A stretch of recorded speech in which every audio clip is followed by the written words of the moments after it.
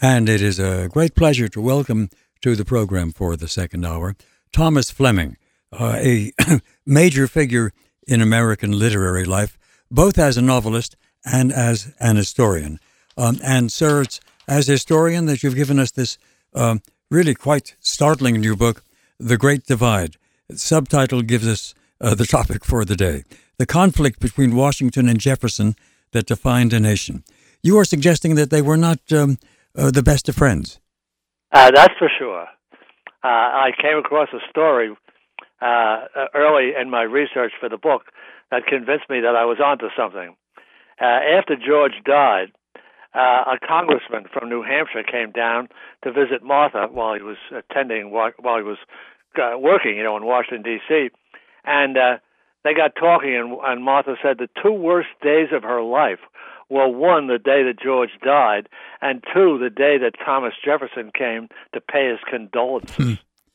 But that runs against the general sense we have that all of them, the founding fathers, were a band of brothers. They weren't. They weren't. Oh, well, they had a lot of antagonisms. They were a band of brothers about some things, such as winning the war and keeping their heads on their shoulders, and things like that. But they had very strongly differing opinions about a lot of things. The French Revolution being one of the big items. Well, Jefferson, of course, was a great fan of the French Revolution. Yes, he called it his polar star. Yeah. What was Washington's attitude towards that revolution? We had a good deal to do with sort of stirring things up over in France so that that nation's royalty, which had supported us and helped us to win our Revolutionary War, ultimately was toppled, and many of them had their heads chopped off on the guillotine. Yes. Washington was very unhappy when he heard the news that King Louis XVI had been decapitated. Jefferson saw him around that time, and Jefferson kept a little diary, which was later published as his Anas, A-N-A-S, and he said he'd never seen Washington so depressed or very, very cast down when he heard the news of the king being killed, because the king was the man who really said, yes, let's do it. And Washington regarded him as the linchpin of their relationship. And when the revolution decapitated him, that was the end of Washington's positive view of the revolution. You are, of course, an historian of the American Revolution. You've done some 50 books in your lifetime, some of them novels, to be sure, but many of them also concerned with the history of important aspects of the American Revolution. Would you agree with the judgment that you get it from some historians, if not from all, that without French assistance and intervention, essentially, there was no guarantee that America would have won its revolutionary uprising and become an independent nation? I agree completely with that. There's no doubt about it. Only last night, I was downtown, and I was in downtown New York to attend a reception that the Lower New York Historical Society, that's all the people down around the Battery and that sort of thing. Yeah. A lot of history down there. They were having a reception to announce plans to welcome this ship, the Hermione, which brought Lafayette back to America in 1780. And when he arrived in late April of 1780, aboard this it was a new ship at that time. When he arrived in Boston, the news he got was really bad. The American Revolution looked like it was going down the tubes. The British had won all kinds of victories in the South. The dollar had turned into waste paper, the continental currency that they printed. It was the phrase "not worth a continental" had become almost a sarcastic remark. And Lafayette brought with him news that pumped new life into the revolution. He told them that the king was sending an army to help the Americans and a fleet big enough to take on the British fleet. And oh my God, it really did change. It transformed the depressed mood into which the Americans were sinking. How many French combatants were actually involved on our side? Do we know that? I did a book on the Battle of Yorktown, which is most people know was the climactic victory of the war. Yeah. And the French fleet played a big role in this. They came up from the West Indies and they trapped the British Army in this little tobacco port of Yorktown. And meanwhile, Washington and the French army, led by Count Rochambeau, marched from New York down, and they trapped him on the land side. And after a siege of a few weeks, he surrendered. And computing the number of Frenchmen, if you count all the sailors in the French fleet, there were 29,000 Frenchmen at Yorktown and 12,000 Americans. Isn't that an interesting quantitative demonstration of the importance of France in our revolution? Of course, the essential strategy was to do a naval blockade, French ships around Yorktown, so that Cornwallis could not get his men out and back to New York or anyplace else. They were simply caught with their guns down, so to speak, and they had to surrender. Right. And Lafayette played a very big part in creating this through his intercession in France. He went back to France the year before, 1979, and spent a lot of time lobbying desperately for the Americans. And Lafayette was, I don't know how many people know just how influential Lafayette was. He came from one of the leading families of France, and he was immensely wealthy. He'd inherited it all from his mother and his father, and so he had, when Lafayette said something, a lot of people listened to him. He had relatives all scattered all through the French government, and so he had a lot to do with persuading the French to take this final step of sending an army and this larger fleet. They had made a few attempts to help the Americans, mostly with a fleet, but nothing worked. The British were pretty good at fighting off the French intrusion and so forth. But but finally, Lafayette got a lot of what he was hoping to get, and the result was this miraculous victory. It ends. There's a great line that goes with it. I recited this last night, and I spoke to this group down in Lower Manhattan. They about 6 weeks after Cornwallis surrendered, the news got to London, and one of the American, the minister in charge of American affairs, had to go tell the prime minister, who was a pudgy little guy named Lord North, and he paced up and down his apartment, and he said, "Oh my God, it's all over. It's all over." It affected. It was. It affected George III very seriously as well. Oh, tremendously! Threw him into a state of depression. It did, and a lot of people think he then lost his mind. Yes. However, we've since discovered that he had a congenital disease that afflicted him every so often, especially in his later years, and he would be crazy for weeks at a time. But it didn't really have anything to do with the defeat in America. However, he was depressed. There's no question about it. When the American Expeditionary Force in World War I begins to land, somebody says, "Lafayette, we are here." Is that General Pershing who says that, or who was it exactly?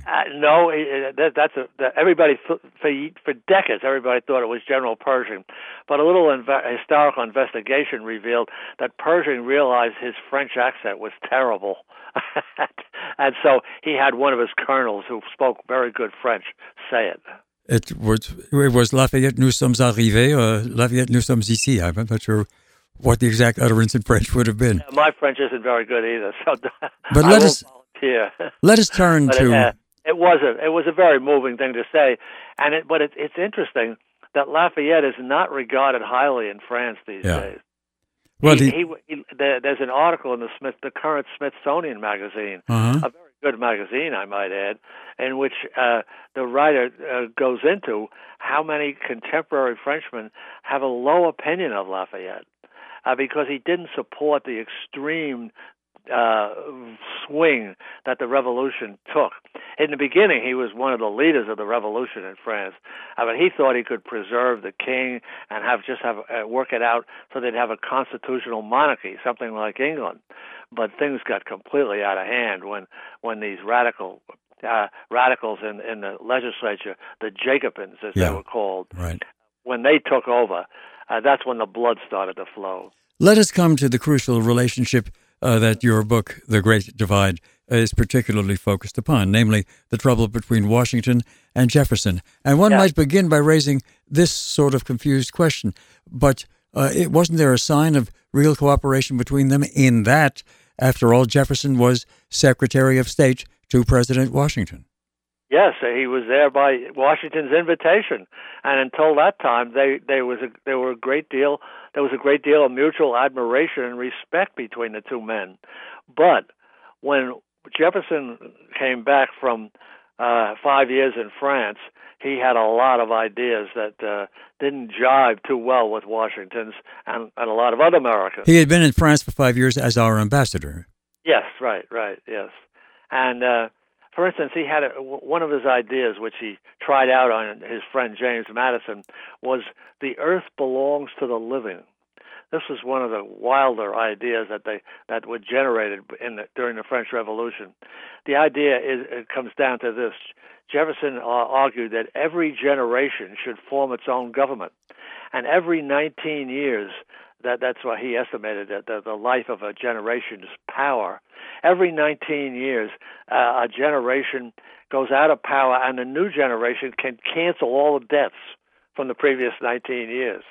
And they can also form their own government, and they can call a constitutional convention and junk the old constitution that they had, etc. And can you imagine doing this every 19 years? You know, in some strange way, it rather reminds me of Mao Zedong, because we have that further quotation by Jefferson that a revolution is kept going by replenishing the blood every 19 or 20 years. In other words, new bloodshed. You know, you reminded me, I've forgotten that quotation. That is a very good comparison, and that is the way some revolutionists think. Well, that's the way Mao Zedong thought about and justified the Cultural Revolution, which was a renewal of the Communist Revolution in China. Yes, and that turned into a gigantic slaughter. No, of course. And the dreadful quote that I have in the book from Robespierre, the head of the Jacobins for a while. Yeah. He said, "The revolution consists of the extermination of all those who are opposed to it." Yes. Well, that was the Reign of Terror, of course, and its ultimate victim was Robespierre himself, who ultimately, yes. The General Assembly revolted against him, imprisoned him. He tried to shoot himself. All he did was sort of shatter his jaw, and then he lay around in total pain for about 24 hours until they guillotined him. Yes. Interesting people. Yeah, they really were pretty bad.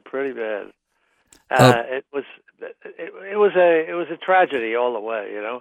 And the interesting thing though is that Jefferson refused to listen to these stories of what was going wrong with the French Revolution.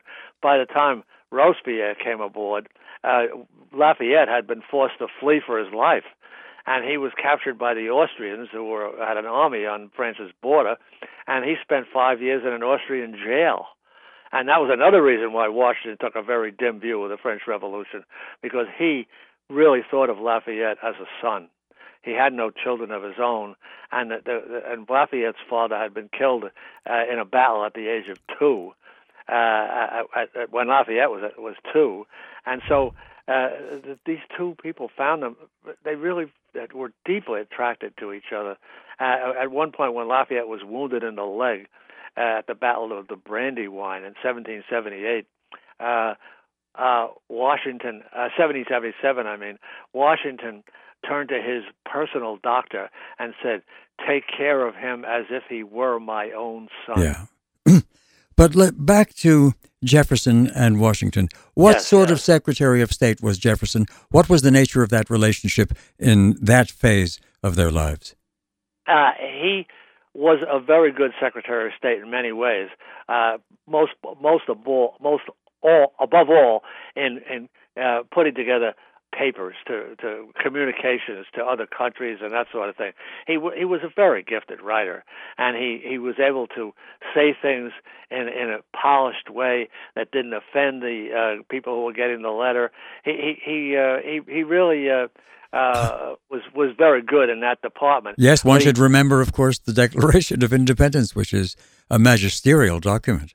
Yes, no doubt about it. And although my friend Pauline Mayer, who was recently died, but she was a brilliant professor of history at the Massachusetts Institute of Technology, she wrote a book called American Scripture.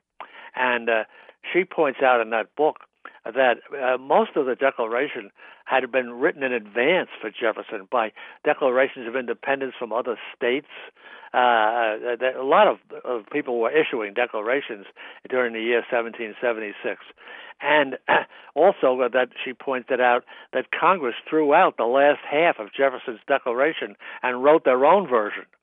But still, that opening paragraph that Jefferson wrote, where every man is entitled to life, liberty, sure, and the pursuit of happiness, that's what made the American Revolution a global event. We're about to pause for the usual reasons on commercial radio.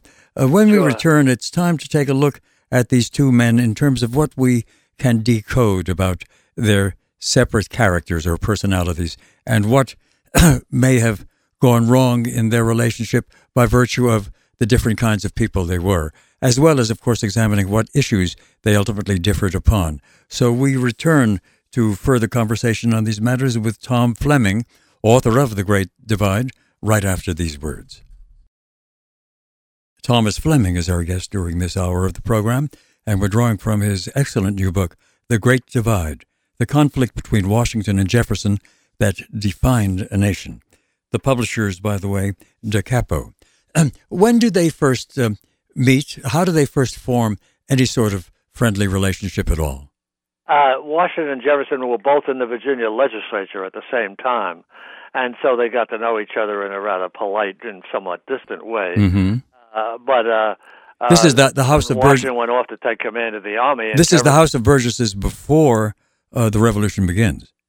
As far as I know, they did not have a particular friendship. They weren't. Their homes were not close to each other. Yeah. And there wasn't any easy communication in Virginia. They might have met. A lot of people went to Williamsburg, the capital at the time, to enjoy. Washington, for instance, was a great theater goer, and he went there quite often to go to plays. But I find no evidence that Jefferson was particularly interested in that. But they might have met there just at a social gathering or something like that. But they were considerably different, younger. Jefferson was 10 years younger than Washington, which is a new generation in a way, and so there wasn't a too much likelihood of them having much in common, especially since Washington had a military career during the French Indian War, which made him the most famous soldier in Virginia, and while Jefferson had practically no interest in military matters. Of course, they get to know each other much better in Philadelphia when the nascent Congress is facing the question of whether or not to fully break away from England. Right. Washington, of course, left in 1775 to go up and take command of the army outside Boston, and Jefferson stayed in Philadelphia and became part of the committee to draft the Declaration. And John Adams, a very shrewd politician from Massachusetts, saw that it was going to be very important to have Virginia, the largest state. That's always I remember that was a shock to me when I first heard it. But Virginia was a gigantic state in those days. It included West Virginia, and it claimed land all the way to the Pacific Ocean. And so it was very important to have leaders from Virginia participating in this revolution, which New England had started. And so that's why Adams suggested that Jefferson write the Declaration of Independence with the same motive as he had proposed Washington to command the army. During the Revolutionary War, Jefferson is noteworthy for his absence. That is to say, he's on diplomatic missions back in Europe. Is that right? No, he became governor. He didn't go. He was offered a few possible. They wanted him to go on diplomatic missions. So that comes later in his career. Down, yeah. His trip to Europe began in 1784, but 3 years. Did he do any fighting during the Revolution as such? Well, he was governor of Virginia, so if he was supposedly in command of the troops that Virginia. But he wasn't in the field commanding. No. They at one point they urged him to go into the field because Virginia was pretty harassed by British invasions during his 2 terms. He had 2 one-year terms, but he absolutely refused. He knew he had no talent in this area, and he also. Jefferson had a lot of problems with governing, as I point this out in the book. He was very good at writing laws and drawing up statements of principle and that sort of thing. But as far as when it came to executing the law, making people obey it and so forth, he didn't like to do it, and he didn't have much talent for it. At one point, the European volunteer, the Baron von Steuben, sort of reproached Jefferson because the militia weren't turning out in Virginia to help defend the state against a British invasion. And Jefferson said, "I am only responsible for issuing the order. I am not responsible for enforcing it." Now, that's not an exact quote, I should add, but that's basically what he said.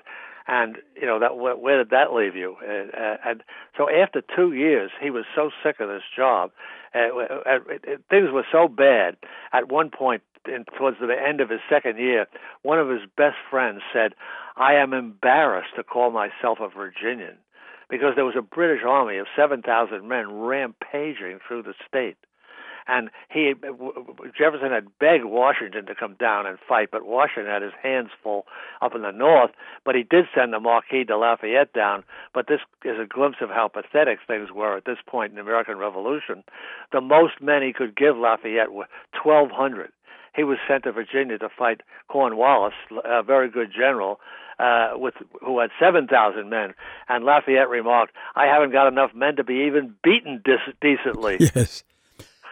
What do we know about the impressions they formed of each other early on in the history of the country? The Jefferson had a very good impression of Washington, and he stated it roundly and more than once, because he turned down the offer, the urging of a lot of people that he disperse the Continental Congress and do an Oliver Cromwell and become a Lord High Protector. Or maybe King George I, for all we know. Who was inviting him to? At any rate, who was inviting him to do that? He wouldn't do it. Washington absolutely wouldn't do it. There were officers in his army urged him to do it. Yeah. And there's where I think Washington deserves a title that a recent biographer gave him, a realistic visionary. He did really believe in the ideals of the Declaration of Independence and the idea that liberty was a primary value and so forth. And he wasn't going to be the man to destroy it in America after fighting for it. So in that area he was remarkable, and Jefferson praised him for it. Now he was eager to forgive Jefferson for the disasters that befell him while he was governor, but Jefferson couldn't forgive a lot of other people. One of the members of the Virginia legislature, when Jefferson announced he would not seek a third term, this member stood up and said that they thought he called for an investigation of Jefferson's conduct as governor with an eye to impeaching him, and Jefferson was so overwhelmed and absolutely almost destroyed by this mere threat of this disgraceful fate that he had told James Madison he would never again hold public office. That's a tremendous difference between the two men, because Washington had lots of critics while he was general of the army. They didn't like the way he delayed the war. Washington changed the strategy of the war. It began, the strategy of the war which Congress had concocted in 1775 and 6 was we were going to win in one big battle. And when Washington realized that the British were sending the biggest army they ever sent overseas, and after they beat the living hell out of them in the Battle of Long Island in 1776, Washington did something that was truly remarkable in military history. While everybody else was panicking, he kept his head, and he wrote a letter to Congress saying, from now on, we will never risk everything in one general action, as they called it. Instead, we shall protract the war. And that was the key to victory. Yeah. Well, of course, lots of people don't remember. I find many of my college students have never heard of the fact that at the end of the Revolution, we didn't have the present United States. We had the Articles of Confederation, which was a very different sort of thing. And Washington doesn't become president until the Continental Congress rewrites it all and does the Constitution and sets up the system that we still celebrate It was 8 years today. later. Yeah. Right. 8 years after Yorktown, and 6 years after the Treaty of Peace was signed. So, yes, most people don't realize that it took a long time for us to realize these Articles of Confederation conferred full power to rule the country on Congress. And what Washington decided, while he watched Congress flounder through the 8 years of the war and thereafter try to run the country, he decided that there was no way that Congress could do the job. What they needed was leadership. And that is the institution of the presidency, of course. Exactly. And it was George Washington in conversation with Madison beginning in 1785 that the two of them realized that they both agreed that there had to be a leader of Congress, and that should be a president who Washington believed should be co-equal to Congress. Yeah. And it's great. Milt, if I may, please. Just add a touch here that I've never forgotten. I once wrote a book about Harry Truman, and I spent 2 weeks out there with him in Independence when he was 86 years old. I co-authored it with his daughter Margaret, and it's now out as an ebook, incidentally. And I remember one night I was chatting with Truman over a bourbon. He loved his dark bourbons, and he got talking about the presidency. And now I hope you'll agree, Truman was a pretty well-read guy. He had a very, very good sense of history. And he said to me that night, Tom, the American presidency is the greatest office ever created by the mind of man. And I think there's some truth to it. Yeah. But what's your opinion? Well, it worked very well in those days, and it saw us through some very difficult times. Of course, we come to the Second American Revolution, as some call it, the Civil War, which tested the permanence and endurability of the system set up in the Constitution. But I'm very curious. We got to pause in just a moment for the usual reasons, but I'm very curious about how Jefferson's attitude towards Washington, which was initially favorable, began to change and shift, even during the years when they were cooperating as President and Secretary of State. Yes, Let's pick up the story right there after we pause for this. And directly back to Thomas Fleming as we draw from his wonderfully readable new book, The Great Divide, about the relationship between Washington and Jefferson. One of the reviewers of your book says that this is its central message. George Washington led America into new existence. Thomas Jefferson worked very hard to eradicate Washington's work and any credit he might deserve. Is that a fair summation of your thesis? Well, there is some truth to that. Yes, he avoided mentioning when he became president. He said some nice things about George Washington being our first and greatest patriot. He never mentioned Washington's presidency. He never said a word in praise of it because he didn't like it. He didn't approve it. What did he disapprove of? As we said before the break, I think the best place to start is with the creation of the Bank of the United States. Uh-huh. This was a brainchild of Alexander Hamilton. He was going to use this device to organize the finances of the country and help pay off our huge Revolutionary War debt. We owed the the equivalent of $1 billion in Revolutionary War debt to France, to Holland, who had loaned us these huge amounts of money.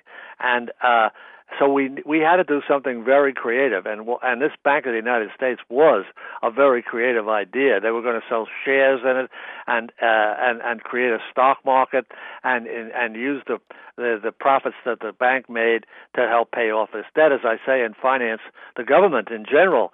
But Jefferson hated the idea because there was nothing in the Constitution that authorized Congress to create a bank.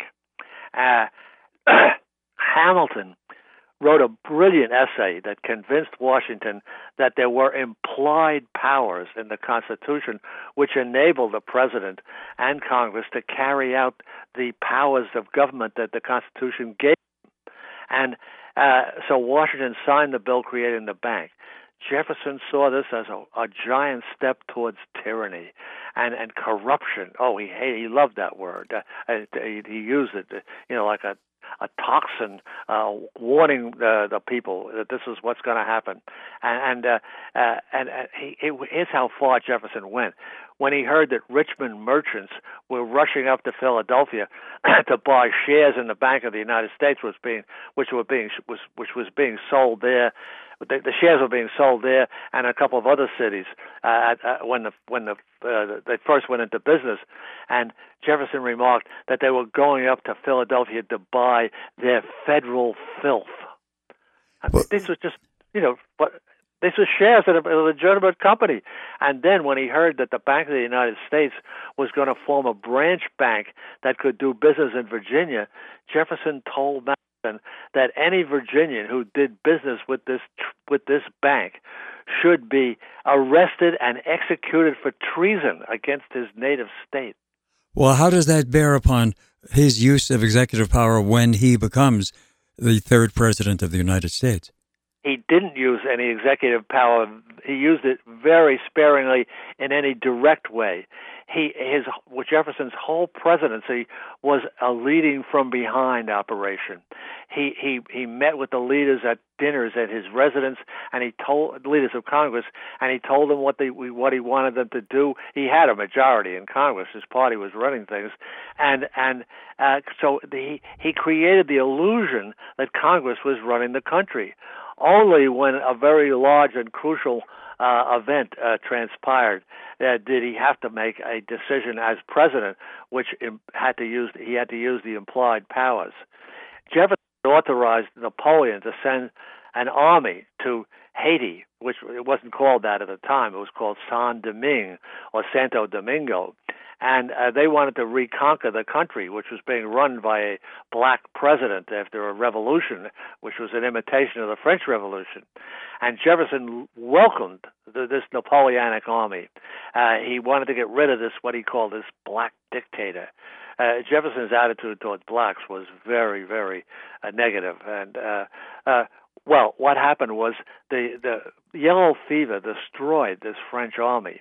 And Napoleon, his whole plan was to really capture Haiti and then ship the army to New Orleans, where he was going to take over the Spanish territory of New Orleans and the rest of Louisiana, all the way out to the Rocky Mountains. And but he couldn't do it. So he decided he had to raise money to invade England and really polish them off.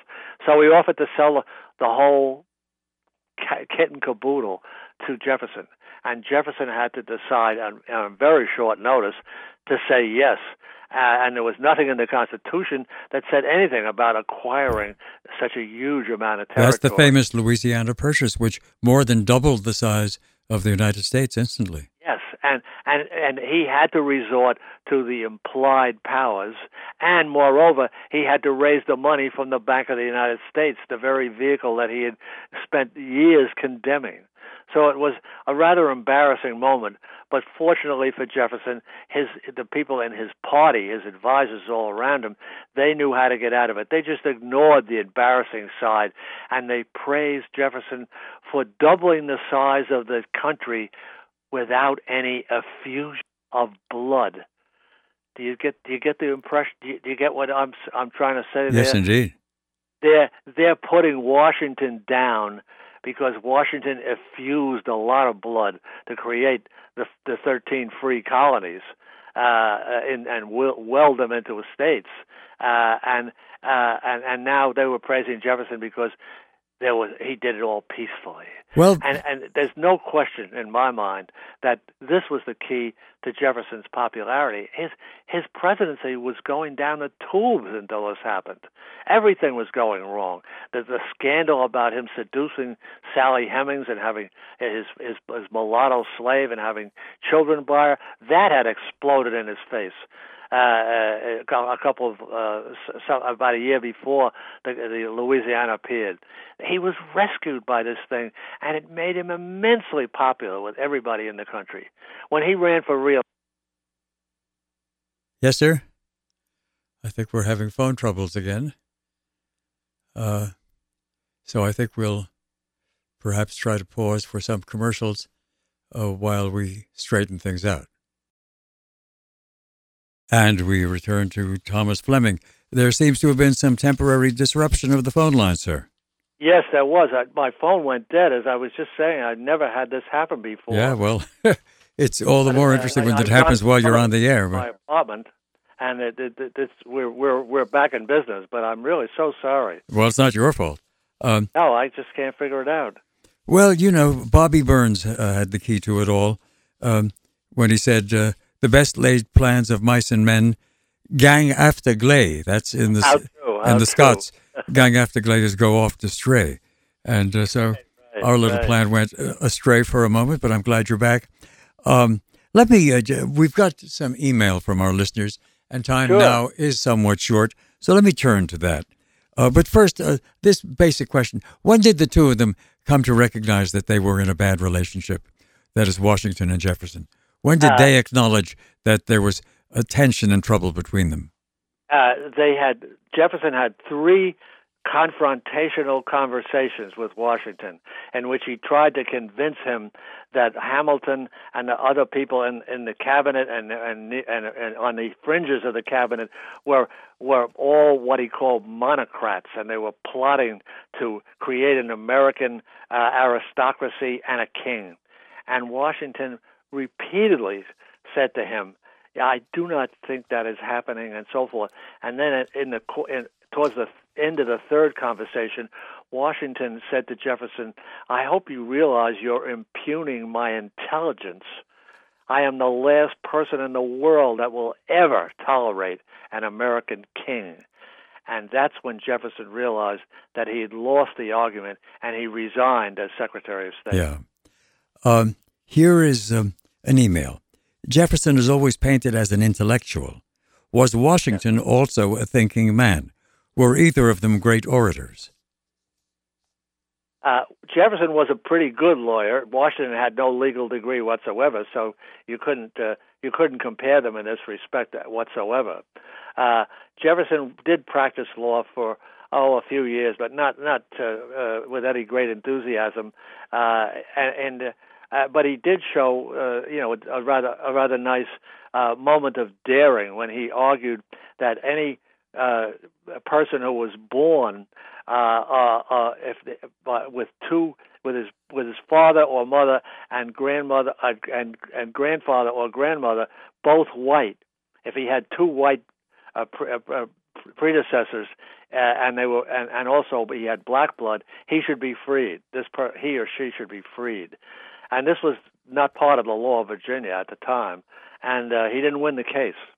But it was a very noble thing of him to do. The same listener asks, was Washington also a thinking man? What do we really know about the intellectual level of George Washington? We know a great deal because we've had a chance to study his library, yes. And we see the books that he read.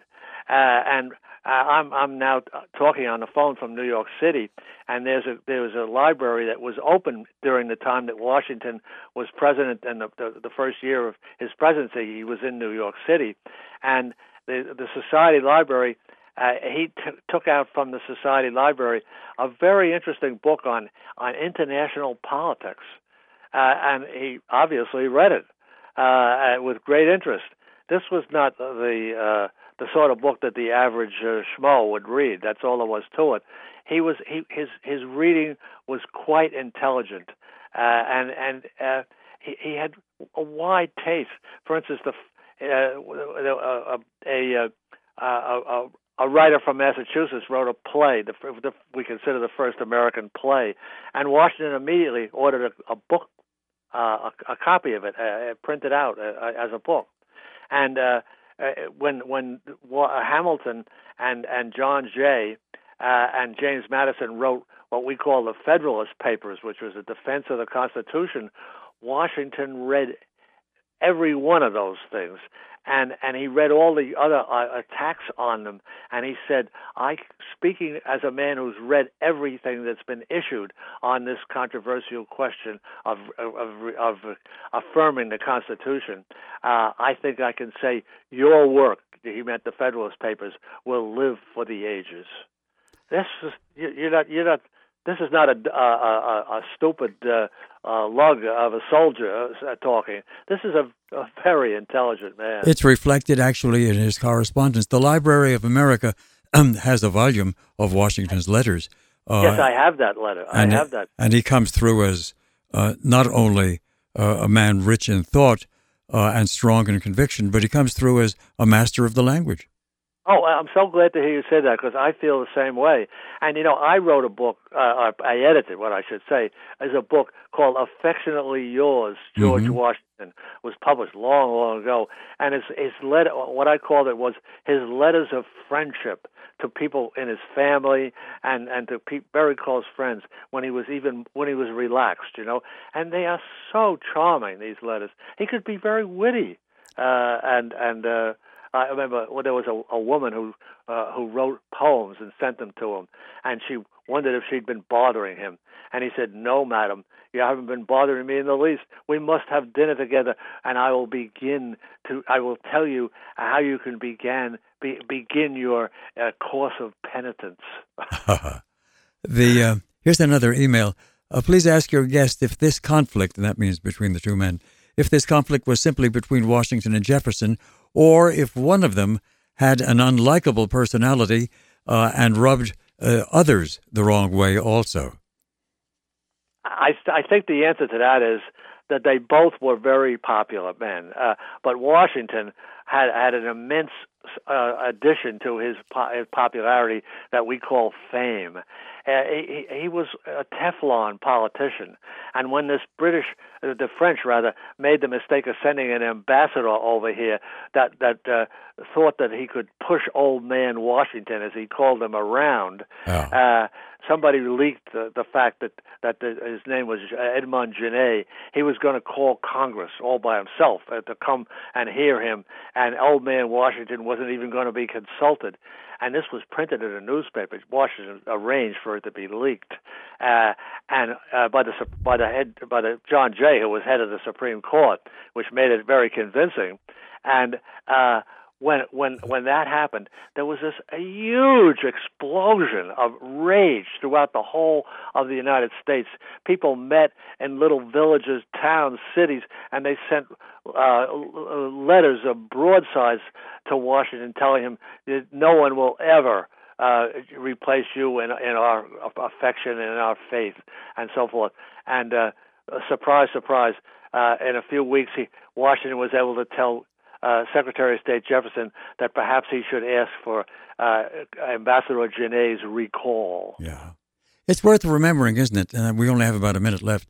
That yes. Jefferson, also had a bad relationship with his immediate predecessor, the second president of the United States. John Adams. They had started as very good friends, but Jefferson he was vice president at the time. He went out of his way to sabotage Adams. Because Adams was hostile to France, Jefferson's Polar Star. Yeah. He really was driven by intense emotions. Jefferson was apparently so, and that, I think, is the key to understanding him.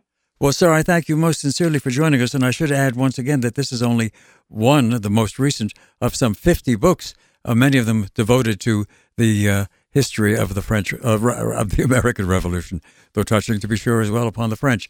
Yes. Thomas Fleming has been our guest. The book, The Great Divide, will be with you again by tape on Monday, Memorial Day, and then back live on the following Tuesday. If I get drunk, sit all alone, got blues in my head, so I won't be home. Well, now it ain't nobody's business what I do.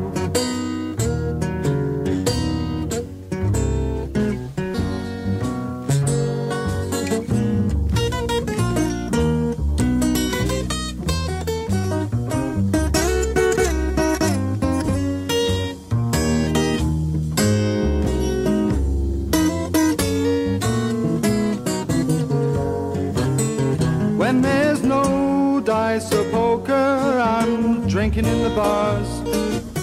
If the heels on both my shoes wear down, well, baby, that's because it ain't nobody's business what I do.